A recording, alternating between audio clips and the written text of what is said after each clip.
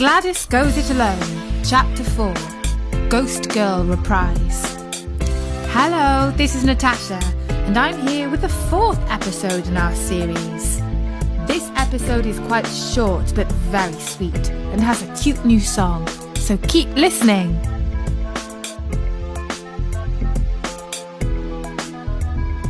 At the age of 10 years old, Gladys had feelings that were a little troubling in one so young. Sometimes she felt just like she was a ghost. People seemed to look right through her. Nobody noticed that she was the talented sister. Now she was 16, she was sitting at her desk, turning the pages of her old notebooks, and she found her first draft of her song, Ghost Girl. Always when I'm near you, you don't see me. I'm a ghost girl. See through? Sometimes when I hear you, you don't hear me. I'm a ghost girl. It's true. Often when I touch you, you don't feel me. I'm a ghost girl for you. The 16-year-old Gladys thought, so not that much has changed. She was still the one with the talent, and yet still nobody seemed able to see it. It's the way I look, she thought. I'm too ordinary. Then, perhaps it's my body language. I don't walk into the room like everybody should notice me. And standing in front of the mirror for a while, I need new clothes. I need new hair. I need a new face. I need a new personality. But apart from that, I don't need anything much. Simple. I'll be famous tomorrow. Ghost Girl had been a hit when the chiX sang it. It irked her that they took the credit for that song, much more than it bothered her about Life is a Circus, which she had also penned for them. You see, Gladys wasn't just the author of the words to Ghost Girl. She felt them. She identified with them. She was Ghost Girl. So she decided to record it. After all, it was her song. She had a right. Her second time in the recording studio was even better than the first. She knew the routine. Tim looked through her words and music and changed a few notes and chords, things that even the producer and the big studio had not touched when her sisters had done it. Jenny stood over their shoulder and said, I remember this song. Did you really write it when you were just 10, Gladdy? Yes, said Gladys, I did. Because I was the ghostwriter for the chiX. They were singing about me, only they didn't really understand that. Tim and Jenny were taking her really seriously. She felt it, and it gave her confidence. She wasn't just any teenage wannabe. She had written a song that had made it into the charts. When she went behind the soundproof glass, stood behind the microphone, and put her headphones over her ears, she felt like a real pro. She opened her mouth and sang, always when I'm near you, you don't see me. I'm a ghost girl, see through. Sometimes when I hear you, you don't hear me. I'm a ghost girl, it's true. Sounding great, said Tim. Jenny sang the harmonies again. Strictly speaking, Tim spent more time mixing the track than Gladys had paid him for.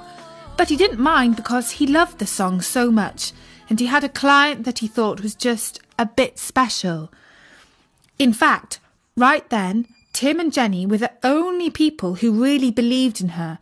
As she trundled back to Teddington on the train, the tune was playing in her head.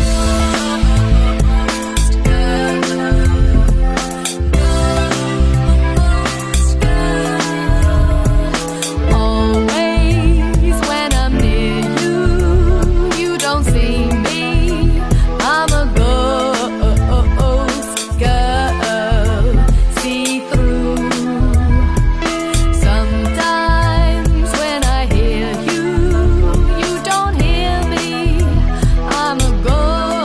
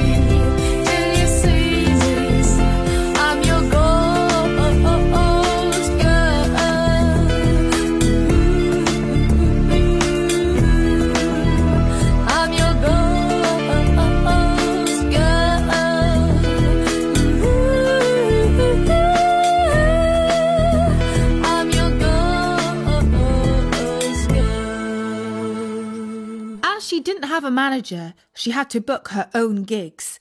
She looked through Time Out to see where the indie bands and singers were playing. They were in pubs and clubs mostly.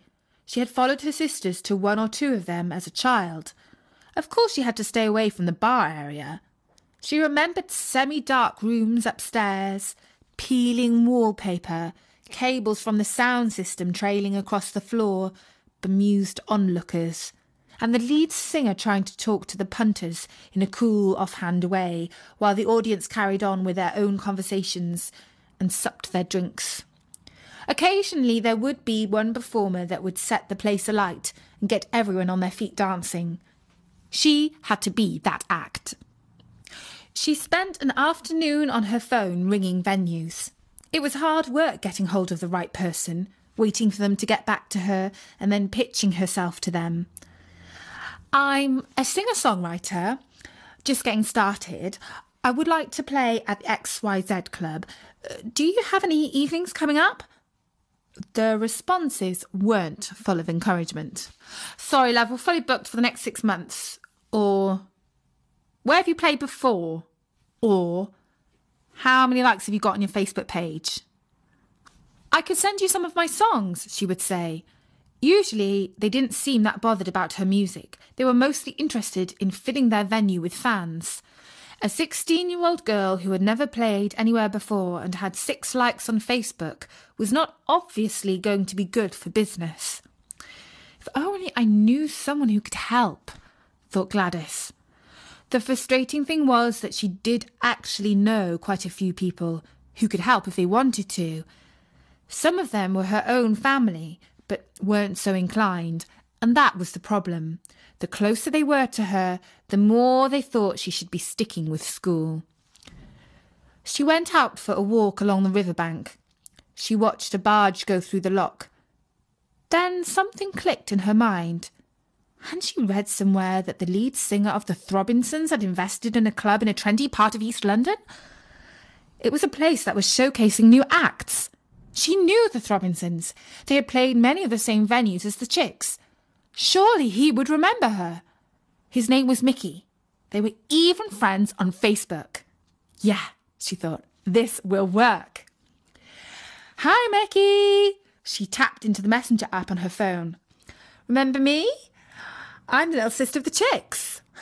Not so little now. I'm starting my own career in the music biz. Any chance I could do a gig at your club? That would be great, came back the reply, just 5 minutes later. How about next Friday? We've got just one slot to fill. Sure, we'd love to, replied Gladys. She added an emoticon of a pretty fox with its tail high. Wowsy, she thought. It's so hard to get anywhere. And then, when you know someone, even a little bit, it's that easy. Miss Music Maker, Heartbreaker, Tambourine Shaker, take it to the top and please don't stop. It's one thing to be a singer with a gig, but it's another to have some backing musicians. Still, Gladys wasn't the sort of girl to let a little thing like that stop her when she was on a roll. Surely Tim at the recording studio would know 1 or 2 people who could hold some drumsticks or a plectrum. Well, I could bring my keyboards, he said over the phone. Jenny could do backing vocals. I think we could just synth the drums this time around. Yes, now we're rolling, thought Gladys excitedly. She started sending out invites to all her friends via WhatsApp, Facebook and good old email.